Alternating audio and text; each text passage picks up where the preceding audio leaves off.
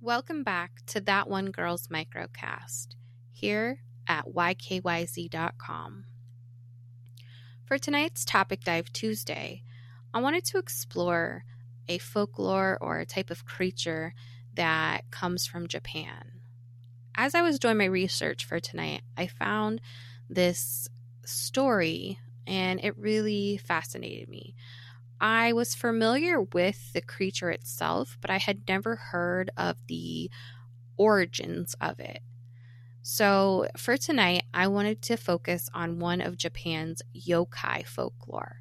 Now, if you're not familiar with it, Japan calls their supernatural creatures yokai.